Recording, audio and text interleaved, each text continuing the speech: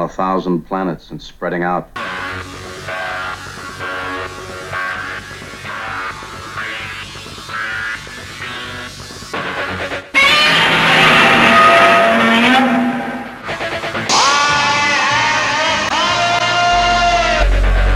Open the pod bay doors, Hal. Danger, Will Robinson. Danger. Look, up in the sky. It's a bird. It's a plane. To the Batmobiles. May the Force be with you. Who is that masked man? Avengers, assemble!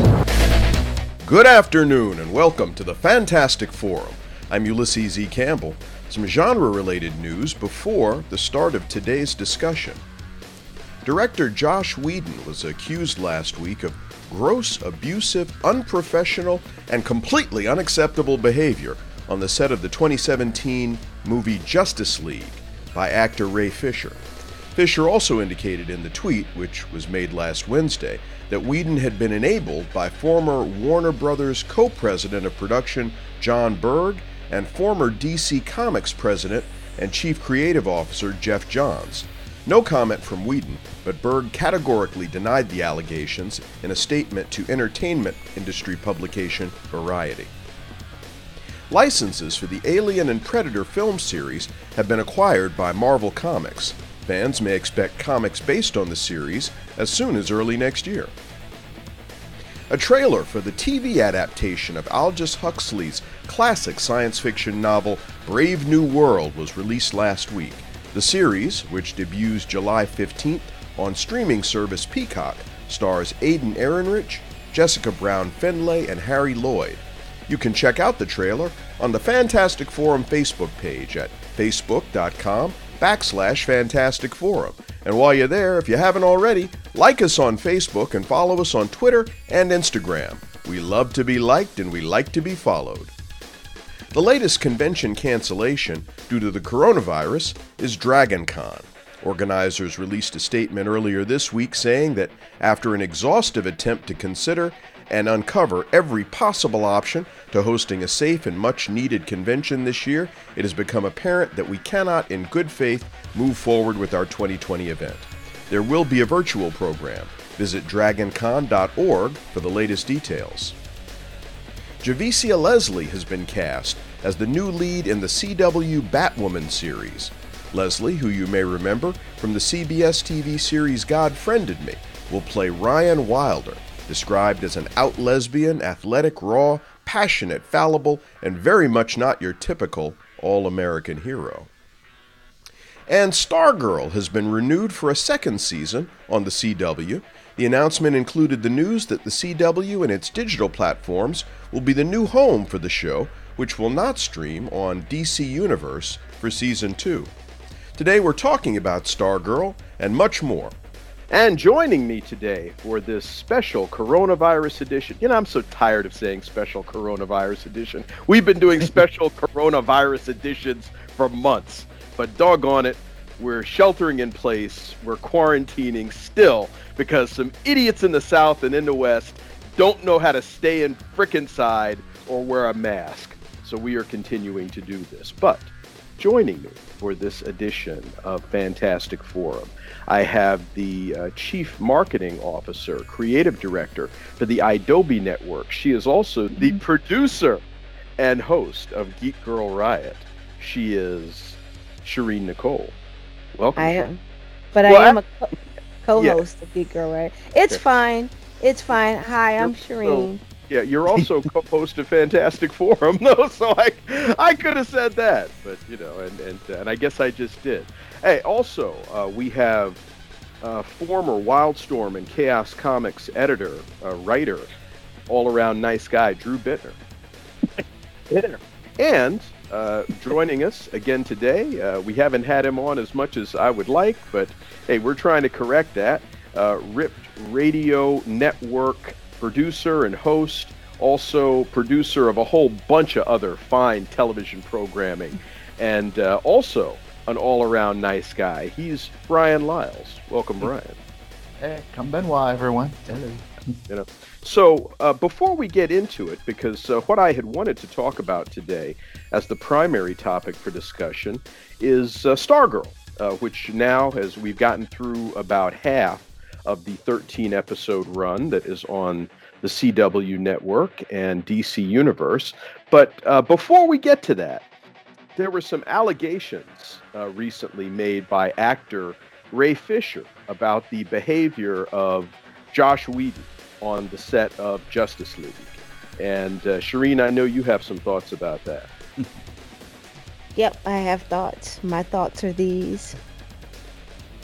Joss Whedon, being a terrible human being, has nothing to do with Zack Snyder being a mediocre filmmaker. They're unrelated. I wish people would stop comparing them.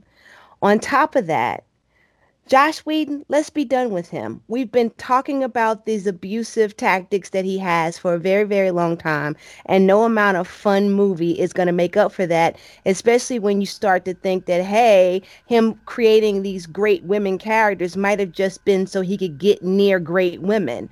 So let's be done with Joss Whedon. But let's not use Joss Whedon to somehow make it like Zack Snyder's films are not failures, because they fail. All right. So my whole thing is this. Why don't we try getting good people who are also good filmmakers, and then maybe DC could have great movies? And that's my thought. Okay. Anybody else? I admire Josh's work since Buffy. I felt like he did a great job with the Avengers. You know, he filled up a role in the Justice League pretty much, and I think it was more like, you know, you're cleaning up someone else's work, and I get the impression that you really didn't want to be there. But I mean, all these, like, I kind of agree with Sherin. It's kind of like, look, he's abusive. I understand. I've worked with directors and other people in video production that have some very nasty attitudes, and you kind of don't want to work with them ever again. But, you know, that's their personalities, and that's how they are. You know, you got to deal with it in a sense just to get a decent looking production out there. If you get a good product out there, even though the person you work with is an ass, I mean, it's tough to do, you know, it's tough to try to balance that out. And we have to make sure that we understand that being an asshole and being abusive are not the same thing. Yeah. You know, some people have asshole personalities. Oh, well. But being abusive is never acceptable. Yeah, and Ray Fisher was real serious about this too. I mean, you know, he apparently went so far as to retract something that he had said like year before, actually a couple of years ago, because I guess all of them had shown up to Comic-Con that summer to promote Justice League, and he said something nice about Joss Whedon, and he's like, yeah, I wish to formally retract this. I had no idea that Joss Whedon had a reputation like this, and I was communicating with a friend of mine who's worked with him, and he said, oh yeah, he said he was cussing people out on set all the time, but yeah, it's like one of the worst kept secrets in Hollywood, that he's extremely abusive. Now, the one thing is, Sherin, I personally, I don't think this has anything to do with Zack Snyder. It doesn't. Nothing. It has zero to do with Zack Snyder. Right. So why did you even bring Zack Snyder? Unless you've been in conversation. Oh, I'm sorry. You don't understand. People are, like I said, stop trying to make Joss Whedon justify Zack Snyder's mediocre filmmaking. That's what people are doing, Ulysses. I wouldn't say it had nothing to do with Zack Snyder if nobody had said it. Literally, people are saying that's why leave Zack Snyder alone. That's why people should stop complaining about Zack Snyder. People have literally said this. So yes, it literally has nothing to do with Zack Snyder, and somehow trying to justify that Zack Snyder should keep making failing films that don't resemble the Justice League unless the Justice League has suddenly become miserable bastards and I don't know about it. Stop doing that. Hire good people, not Joss Whedon, who are good filmmakers, not Zack Snyder. Get what I'm saying? I do. Okay, so moving right along. Hi, everybody. Sorry. My name is Sherin, and I'm mad as hell. And I'm not going to take this anymore. I'm sorry, Drew, I haven't spoken up yet. Yeah, I haven't spoken up yet. So, first off, I had never heard that Joss Whedon was abusive. I didn't know that. I have some friends that have worked with him, and they love the guy. And frankly, I think it speaks well of him that he white girl, white guy. But I don't know that makes a difference here. So yeah, everybody has different experiences, and a person can be abusive to some people and not abusive to everyone. Yeah, that's true. That's not necessarily the point I was making. No, that was the point I was making. But yeah, I know that's the point. I know that's the point you've been making, Sherin. I get it. But my point is, this is an allegation, and it may be local lore in Hollywood, but the thing is that he's a successful director. He came in to do reshoots on a project that was massively over budget, massively behind schedule, and needed a complete overhaul. And frankly, if you're not literally ripping your hair out at this point, there's probably something wrong with you. Because what does that have to do with being abusive? That has nothing to do with being abusive. He's a good filmmaker. We all know that. Yeah, but I mean, we're also forgetting that this is an extremely stressful situation, and you're expecting people to act like saints or what have you in moments of extreme crisis, and that is basically what's going to happen. Drew, let me just interject something here, because Sherin made a point of saying there's a difference between being an asshole and being abusive, and I think what you're saying is, he could sort of justify being an asshole because of the stress he was under in this situation. Yeah. Yeah, but that's not being abusive. I mean, there's basically what Sherin is saying, and I agree wholeheartedly. There's no justification for being abusive, regardless of what kind of stress you may be under. So I'm sorry, but if that's not what you were saying, then I apologize, and please make whatever point you were going to make. No, that's fine. I think that the it's an allegation, and if it's backed up by anecdotal evidence from people that come forward and say that, yeah, that's true, he was, then I think it's kind of incumbent on Joss Whedon to talk about this and say, yeah, tempers ran high, or yeah, I get real stressed out when things are, going hot on set. But, that's just kind of how I feel. So. Okay, all right. But this is why white men get to continue to do these kinds of things, because we go, oh, well, he was stressed out, poor guy. And the fact of the matter is, this is not an allegation that comes from one film or one working relationship. It is an allegation that goes back through decades from many people through several projects that he's worked on. And Drew, I am with you. I know you are a kind-hearted person and that you want to always give people the benefit of the doubt. And we should always be very aware of allegations, because we've seen them swing both ways, right? We hear of stories like Brian Banks, and we hear of all of the people who actually were abused, who weren't helped and weren't given justice. But in this particular instance, these allegations and these reports go back for decades.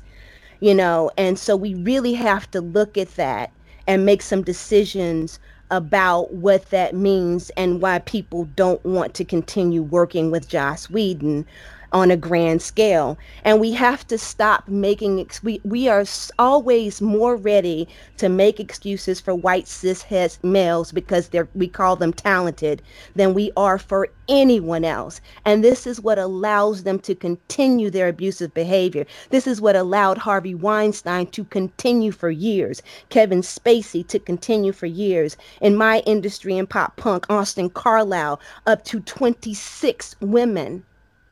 That's what happens because we make excuses. And Drew, that's not you. I'm not saying that's I'm not saying that's you. I'm saying that's us as a society. And I agree with you. I think that we don't need to tolerate the abusive behavior. So I agree with you. You're listening to Fantastic Forum on WERA 96.7 FM. We are Arlington. I'm Ulysses E. Campbell. I'm joined today by Sherin Nicole, Drew Bittner, and Bryan Lyles. We have been having an exceptionally spirited discussion about Ray Fisher's allegations of unprofessional, abusive behavior from Joss Whedon on the set of Justice League several years ago. So I'll move on to the next thing that I had wanted to mention before we get to the primary point of conversation for this episode, which is Marvel's acquisition of the Alien and Predator franchises from Dark Horse Comics, because, you know, these are a couple of Fox properties. And so it stands to reason that Disney's comic book arm would be able to license these projects to do something else. I just want to know if we're getting Predator versus Alien versus Deadpool. Yeah, I mean, we've seen every possible permutation of Alien and Predator separately and together. We had Predator the love story, for Christ's sake, with Sanaa Lathan. We've had it all. I'm like, what are you gonna do now? A cooking show? You know, they can get together. You know, That'd maybe be one hell of a cooking show. I think Drew or Brian said reality show, and I'm like, yeah, the incredibly true story of Alien and Predator in a house, and what happens when they start being nice and start getting real. I'd watch that show, at least a couple episodes. You know, we're gonna send them. You would watch that, Drew? Yeah, like send them on the Simple Life, and they milk cows and learn crafts. I don't know. Like, what are you gonna do now? I'm sorry, I don't know if I mentioned this before, but hi Sherin. Hi, I'm Sherin. I'm mad as hell. Well, you know, the illustration that they had that accompanied this announcement was of a Predator standing on the roof of Avengers Tower holding Iron Man's helmet in his hand. So I guess about all you've got left is to turn these things loose on the Marvel Universe and see how well they stack up. Let Drew write it. Drew will write it. There you go. But write the hell out of that. But that's the problem I feel like they're gonna do is it's like you're gonna implement them like they did with the zombie Marvel universe. When you're acquiring something that's already been done, either try to give it new life or continue on and putting out the same stuff over and over again. Those are your two choices that you got left. If you implement them into something that's already been established, to me that's sort of like, I didn't want this. I mean, mind you, everyone would love to see Deadpool try to survive all that mess. I don't. That would be so funny, though. It would be hilarious. It would be funny. Yeah, you can have him in Deadpool 3 if possible. But for me, it's like, look, we need something new. So do some new, unique stories in written form and graphic form before putting them out there as a new picture. Give it some time. Really give it some time for both of them. Yeah, I think Aliens versus Avengers or Predators versus Avengers is silly. I mean, they're gonna be wiped out. I mean, just send Captain Marvel. You're done. Okay, that's the end. Is this supposed to be a comic book adaptation of Alien Predator? I mean, are they getting brought into the comic book world, or are they being brought into the MCU? Well, it sounded like she wanted to bring him into the MCU based on some of the comments she made. My impression... Oh, me? No, I don't want to do none of that. I was just talking about the illustration you were talking about. Yes. I have no desire for that. It was just a joke. Oh, okay. Well, no, you mentioned bring him because Captain Marvel, I mean, the movie Captain Marvel, yeah, she's going to clean him up. The comic book Captain Marvel, not so much. That's over. But you could just make it aliens versus Skrulls, and then confuse the hell out of the aliens. Yeah. They'd be looking at themselves like, wait, what? You could do that. Could do that. I think if you want to bring them into either the comic book or the movie world, it's kind of a mistake. It's it diminishes. Wait, it's a mistake comic book, or it's a mistake movie, or it's a mistake both? I think both. I think because it diminishes Alien and Predator's franchises. I mean, they need to be their own thing. The only way I think it would work in a comic book, frankly, would be if you had like an army or a team of Predators going to take down one hero like Wolverine or the Hulk or somebody like that. Wasn't there like Batman versus Predator? Did Yeah. they do that? Yeah, they Yeah. did that one time. That sounds familiar. I just want to reference back to something I said earlier when I said give it to Drew, he'll write the hell out of it. Ta-da! Hey, always thinking. And we'll see what happens. It's like I'm hoping your phone rings tonight, or that this is a pitch. Hey, but something else coming up actually tomorrow evening on TNT. It's the season finale of Snowpiercer. Of course, Snowpiercer being the based on the French graphic novel. Now, apparently, it is now available, and apparently has been available for some time in translated editions. It was not for a long time, and in fact, even I dare say, when the movie with Chris Evans came out, which is now about 10 years ago. I want to say, maybe even a little bit longer. And I haven't seen the movie, but I've been very entertained by this show. It is I mean, kind of simplistic thing, allegory for class warfare and stuff, but I've been very entertained. I thought it was kind of artfully put together, and they have given me enough that when I've had a couple of beers on a Sunday night and I'm watching some TV, it's like, hey, this is all right, So I'm kind of looking forward to this 2-hour season finale. And it's been renewed for a second season. This is where I feel like, again, taking a movie and then stretching it out longer is a bad idea. Well, but that's not really what this is, because it's not based on a movie. It's based on a... The TV show is actually based on the movie. It's not based on the graphic novel. Right. Because have you read the graphic novel? I have read the full synopses of all the graphic novels and have read pieces on the fact that they are very different. If you go and read the synopses of the graphic novels, you'll find out that they are very different, and so the show most closely resembles what Bong Joon-ho did with the movie. Okay. Well, I stand corrected in that case. As far as I know, No. That's why I was asking, because I haven't read the graphic novel, so I don't know. But it stands to reason. And now that I think about it, it stands to reason, because if you are introducing this thing to an American audience, it makes a little more sense, and particularly given the age of the thing, because the movie came out more recently than the graphic novel. 2013. Yeah.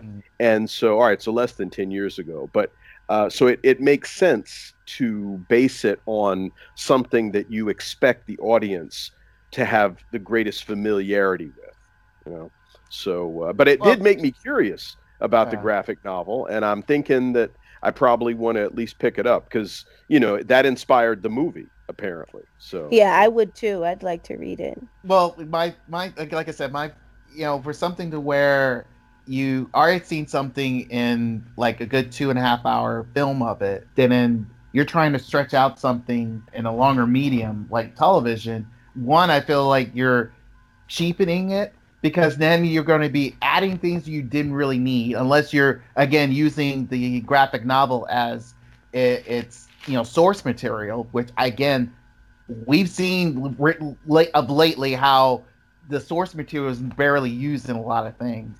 So I feel like, when I saw the movie, I thought it was interesting. It had this, very, to me, more climactic,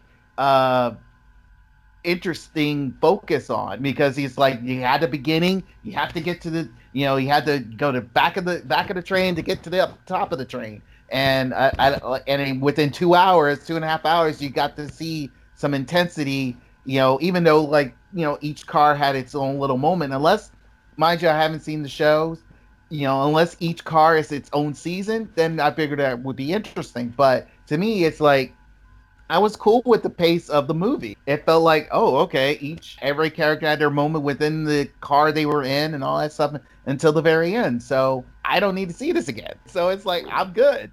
So well, that's how I feel. The TV show actually doesn't deal with the same characters from the movie. What the TV show does is in order to give it a better engine to make a TV show work, what they do is they add in the very beginning this kind of murder mystery noir detective vibe to the whole thing.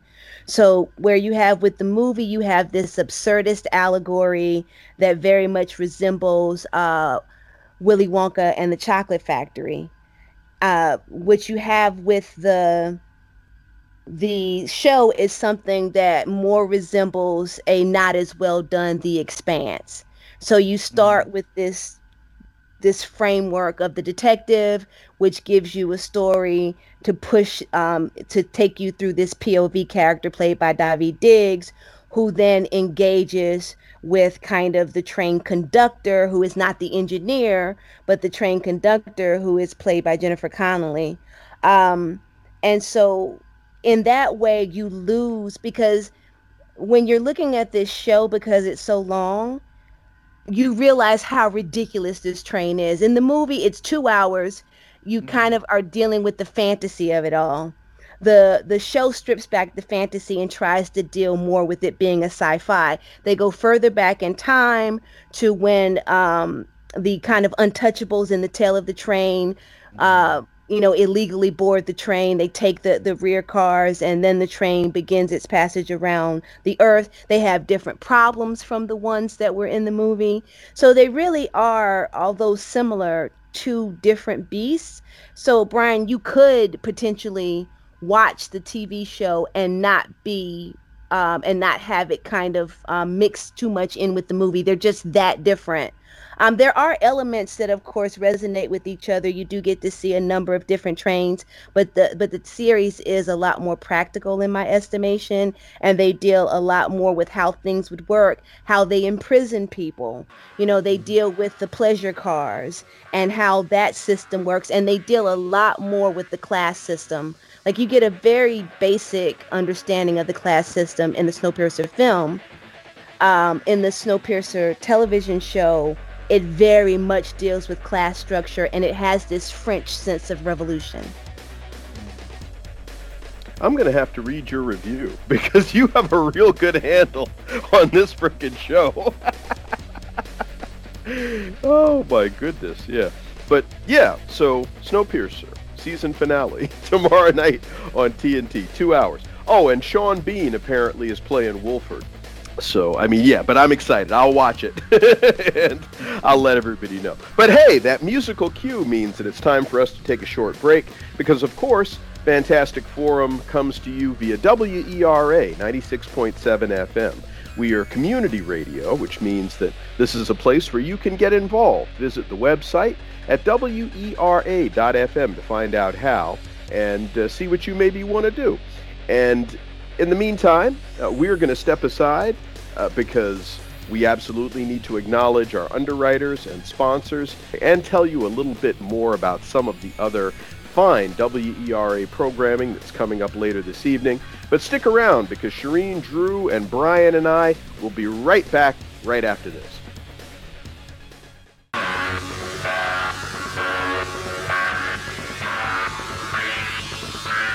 And welcome back to Fantastic Forum on WERA 96.7 FM, Radio Arlington.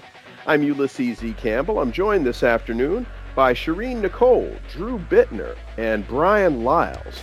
And we have been talking about a number of different things in the first half of the show, but second half of the show, I would like to devote to the primary topic of discussion for this episode, which is the DC Universe and CW television show Stargirl, starring Brett Bassinger. And this show has actually just kind of started to hit its stride for me. It's going to be a total of 13 episodes. It airs initially on DC Universe, and then the following day airs in prime time on the CW network. And Drew in particular is somebody who has really been talking about this show on social media. I've kind of come across a number of posts that Drew has made, and I'm just, what is it you like about this show? Why do you like it? Why are you watching it? Oh, gosh. Well, first of all, I think it's kind of a ray of light in an otherwise gloomy season for the Berlantiverse.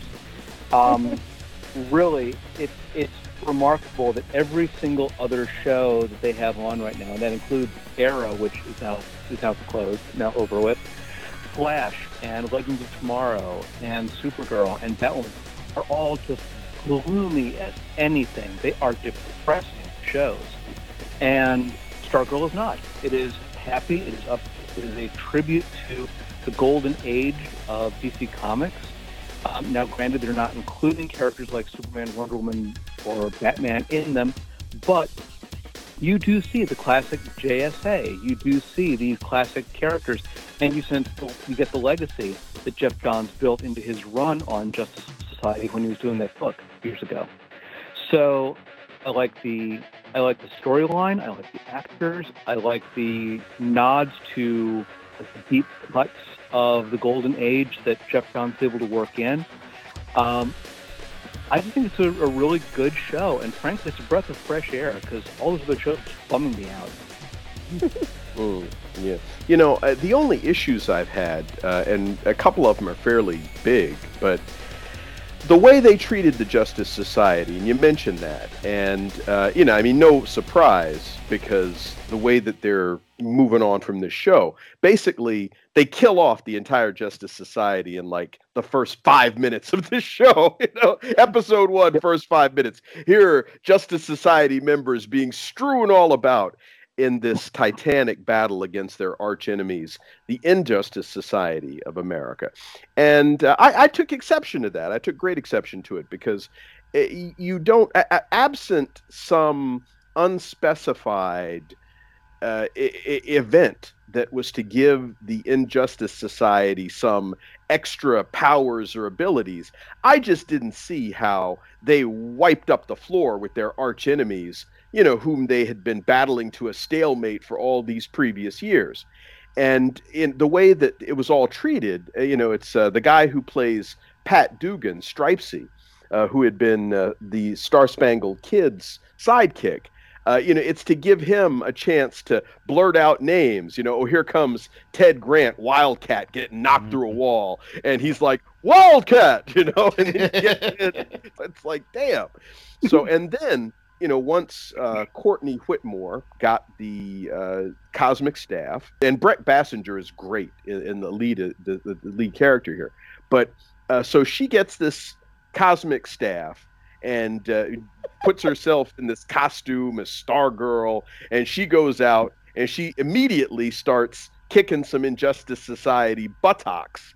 And I'm like, wait a second, the actual trained Justice Society of America, basically greatest heroes of all time, couldn't take these people, and an untrained teenager goes out and starts beating people up. I just wasn't buying it. And so now they've bridged that gap finally, and there have been, you see some actual consequences to what's going on for Courtney in the more recent episodes, and I'll be curious to see where they go with that going forward. But I've been, like I said, I've just had these issues in terms of what they've presented and how, and those were the main ones.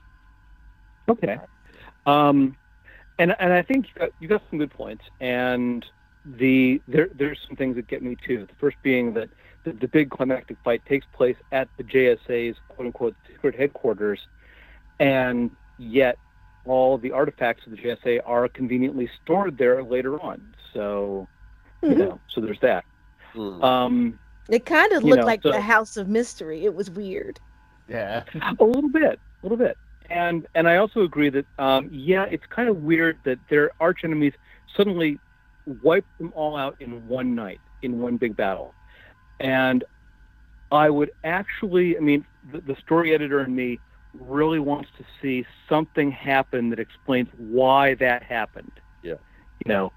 That there must be a story there as to why it happened then and there in that way at that time, and how it got all of them. Because it doesn't really make sense otherwise. Yeah, I agreed with Drew, because that's what I thought it must be. There's some kind of betrayal. There's some kind of thing that we're going to get a big reveal on that caused that to happen. I thought the same thing. Well, one thing, and this is a little spoilery, but in the last episode before tonight, the episode Shiv Part 1, we see a character come back who recognizes Stripesy, and he says Stripesy, he calls Cat Stripesy, Yes. and there's not a lot of affection there.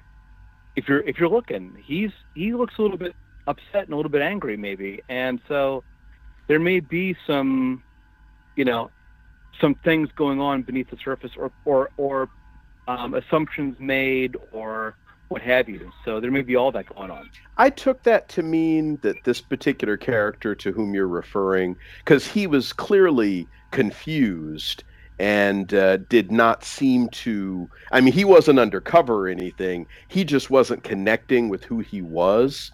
And I was kind of confused about that too, because I'm like, okay, well, you evidently wake up from this Titanic battle, and the first thing you do is go to apply for a job as a manual laborer.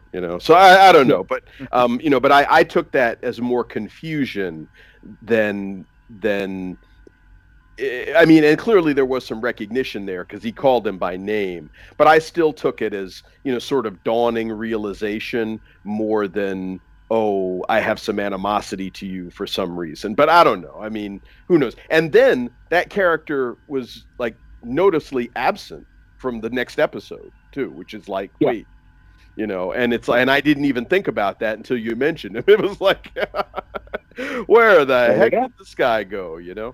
But it is a very entertaining show, and I'm trying to balance out how I feel about this, because up to this point, the CW has been very good about some of the stuff that they've shown. I mean, although Arrow and the Flash, I mean, they were what they were. I mean, even Legends of Tomorrow, I mean, where they had a little bit more diversity, a few more women in prominent roles.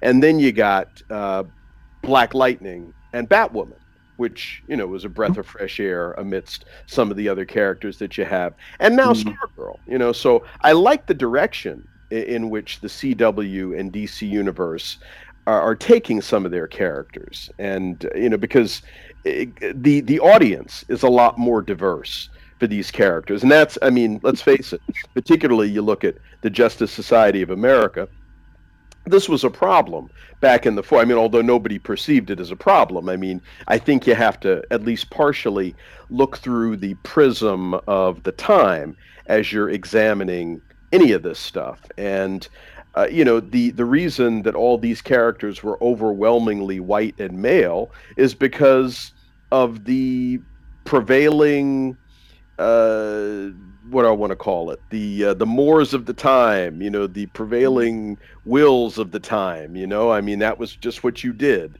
Everybody, I mean, and you occasionally you'd have, some white woman as a superheroine. A lot of the time she'd be wearing an evening gown or something, but it's like, hey, still, this is what we got. And that's where I felt like, when The Watchmen came about, you got the sense of their issues at that particular time, being, since it was a generational thing, you saw like you saw a whole bunch of men running around, trying to save justice. It's like, okay, that's fine. But, then we finally get, the Silk Scepter. And it's like, oh, okay, we get a woman in. But sadly, she gets abused and things of that nature. And so, but with the JSA, I felt like, they had a good historical sense of who they are and what they were trying to represent based off the show that we're seeing. I felt like, it was a good representation of the heroic times of the comic era back in the 40s and things of that nature. As of now, the way you said it, you felt like they were like a bit throwaways. To me, I felt like, they just to spark, the reasoning of bringing in Stargirl and what she has to do to, I wouldn't say avenge, because she really isn't avenging. It's more like just, I think her purpose is going to be a good builder. And I think that's what's making me curious about what this show's, making me watch the show is like, I'm curious of what are they going to do with her, because with some of the Arrowverse characters that you mentioned, they kind of like I said before in a prior show, Batwoman, when you brought her back from the Crisis thing, it was kind of like she was left in limbo with her storyline. It just didn't make any sense anymore.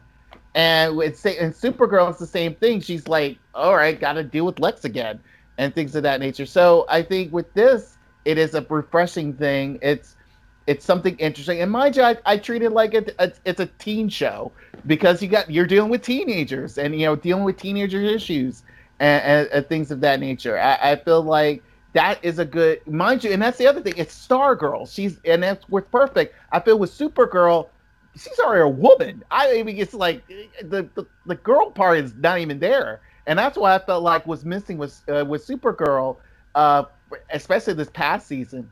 With Stargirl, you're getting this essence of who she is. She's a girl. She's dealing with girl issues, and she's acting like, I feel like that over anxiousness of how teenagers are. It's like, hey, we got to go out there and get things and handle this business.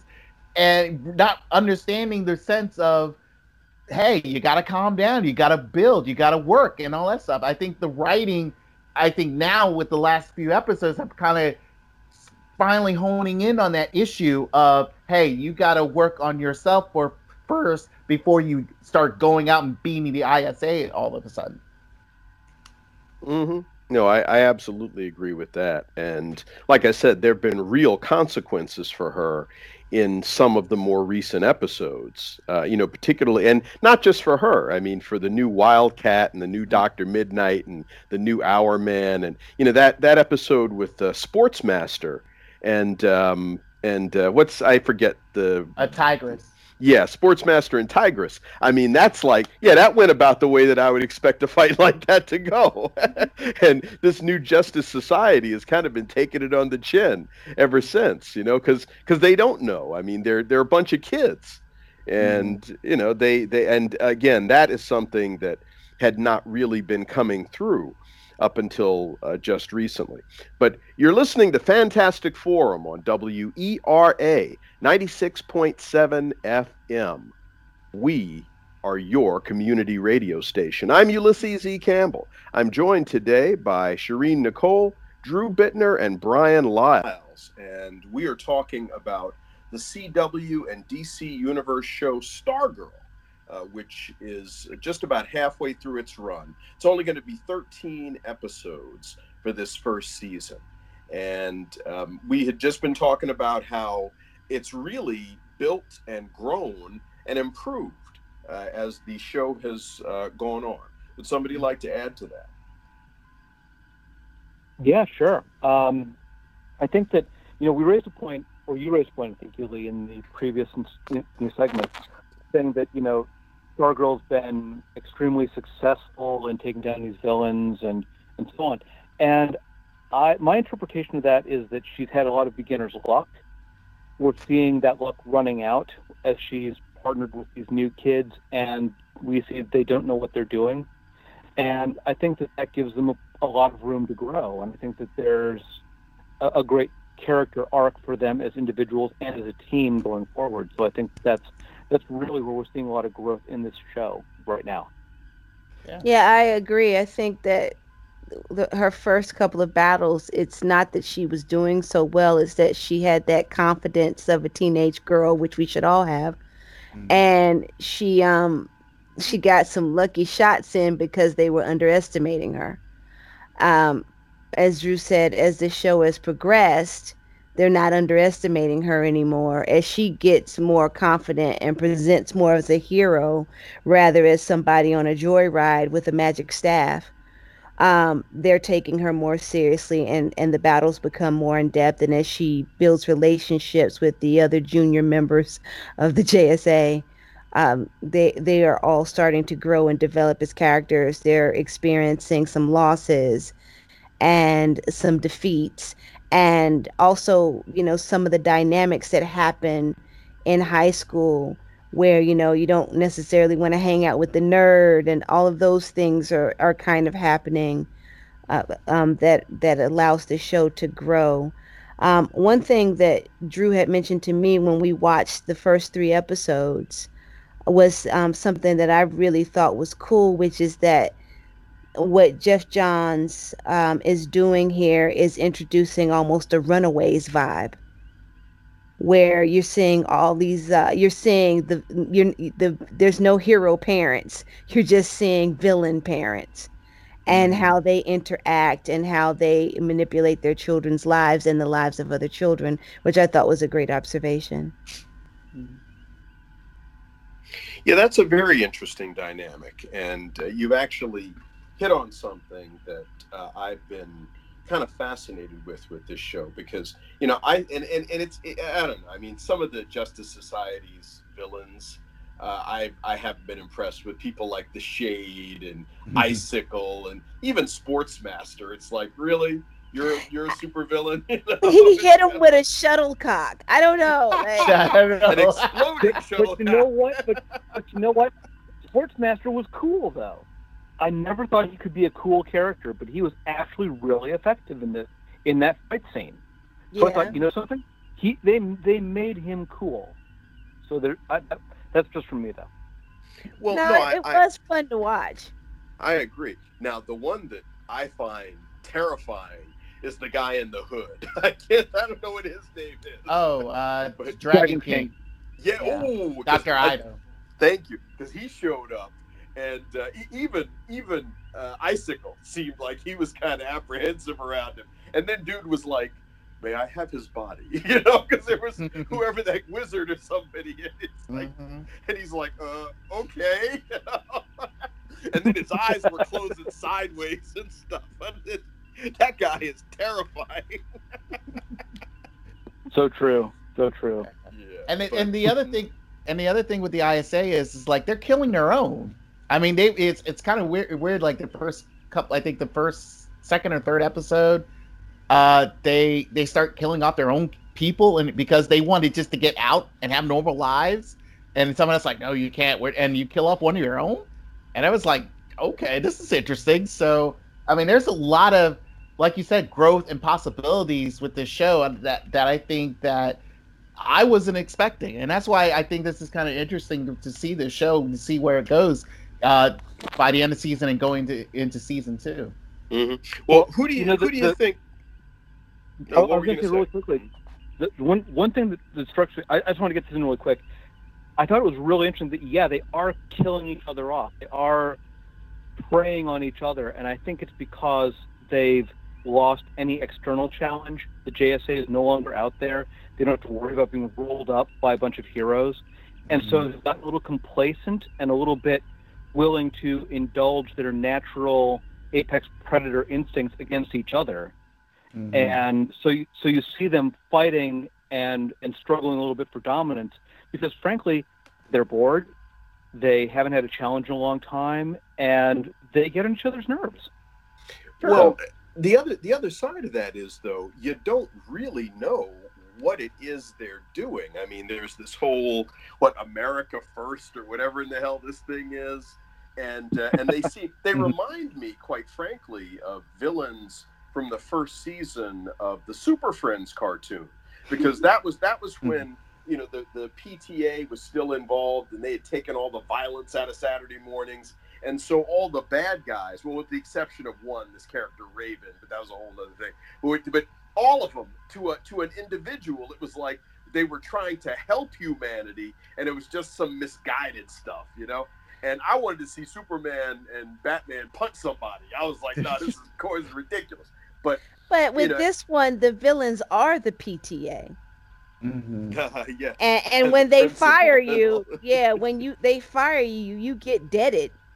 So it's not tame by any stretch. I think with the whole element of it's teachers, students versus the teachers. I mean, I felt like, the kids versus the adults, and I think that dynamic in the storyline is kind of interesting too, to see how it kind of reflects in modern day society now, because it feels like, look, the adults have run rampant and pretty much, like you said, they got complacent. They felt like everything is fine. But they don't understand the realism of, like, there's some new changes that need to be made here. We can't keep things the way they are.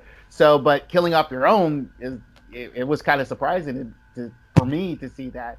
And the other thing that was surprising was finally, they brought in Solomon Grundy. I feel like that character is so underrated, and to see him finally, or somewhat finally seen, because he hasn't really fully been seen yet. But it's good to see that they're actually using him for something. Well, that's what I enjoyed about the opening pilot, where Ulie, you didn't enjoy it. I actually enjoyed the roll call. And I enjoyed the roll call because I recognized that they were throwing nostalgia at us, and they were saying, just in case you forgot, here's this person, that you really love from the JSA, and here they are in action, and oops, it's all over. So how do you feel now? And and watching Grundy chase down a car, I felt the same way. I screamed out, Grundy, because it was so nice to see him.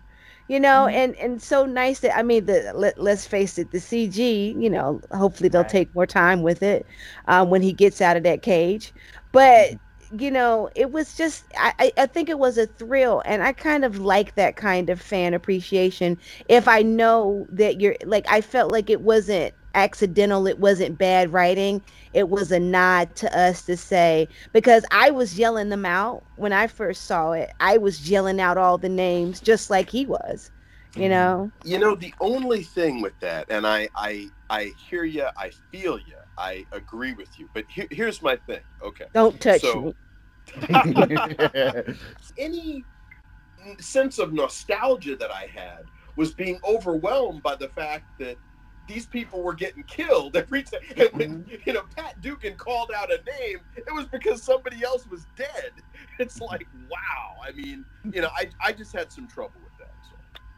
Well, I mean, for a show like this, I think it wouldn't make sense to have the JSA still here, and then you bring in Stargirl for what would be the purpose of Stargirl then?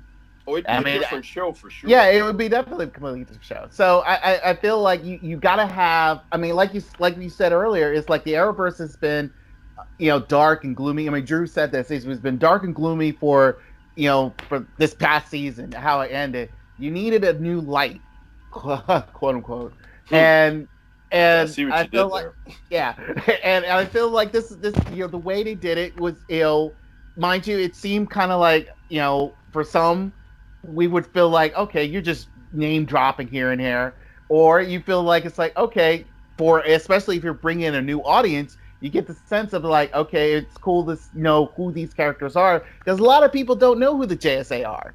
And I think now with this,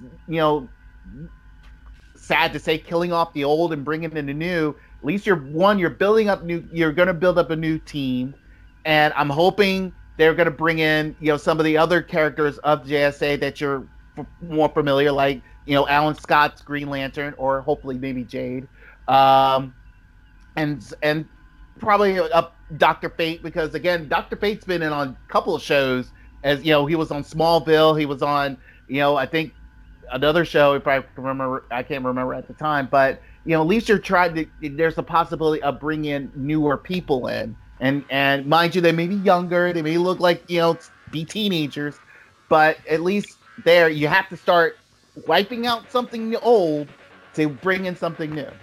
So. Well, and they've alluded to some of that. The interesting thing to me is that we didn't see Flash or Dr. Fate get killed. Right. I assume they're dead, and I think we saw their artifacts in the JSA, but Courtney didn't take them.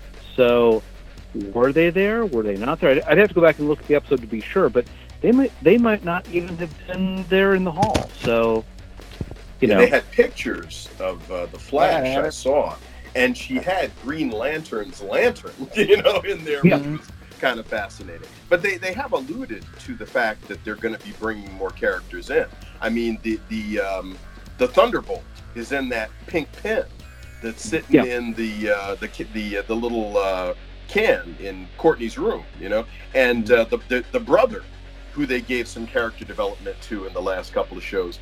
He mentioned his friend Jakeem, who has to be the person who ends up with this. So they've given a nod to some of this for sure. I'm excited, and obviously we're going to have to talk more about this because, hey, regrettably we're well out of time for this episode. But I'd like to thank my panelists and you two for tuning in. Of course, Fantastic Forum is also a television show, and depending on where you are, you can even see it tonight because it happens to come on Saturdays and Sundays at 8 p.m. on Arlington Independent Media, Comcast Channel 69, Verizon Fios Channel 38.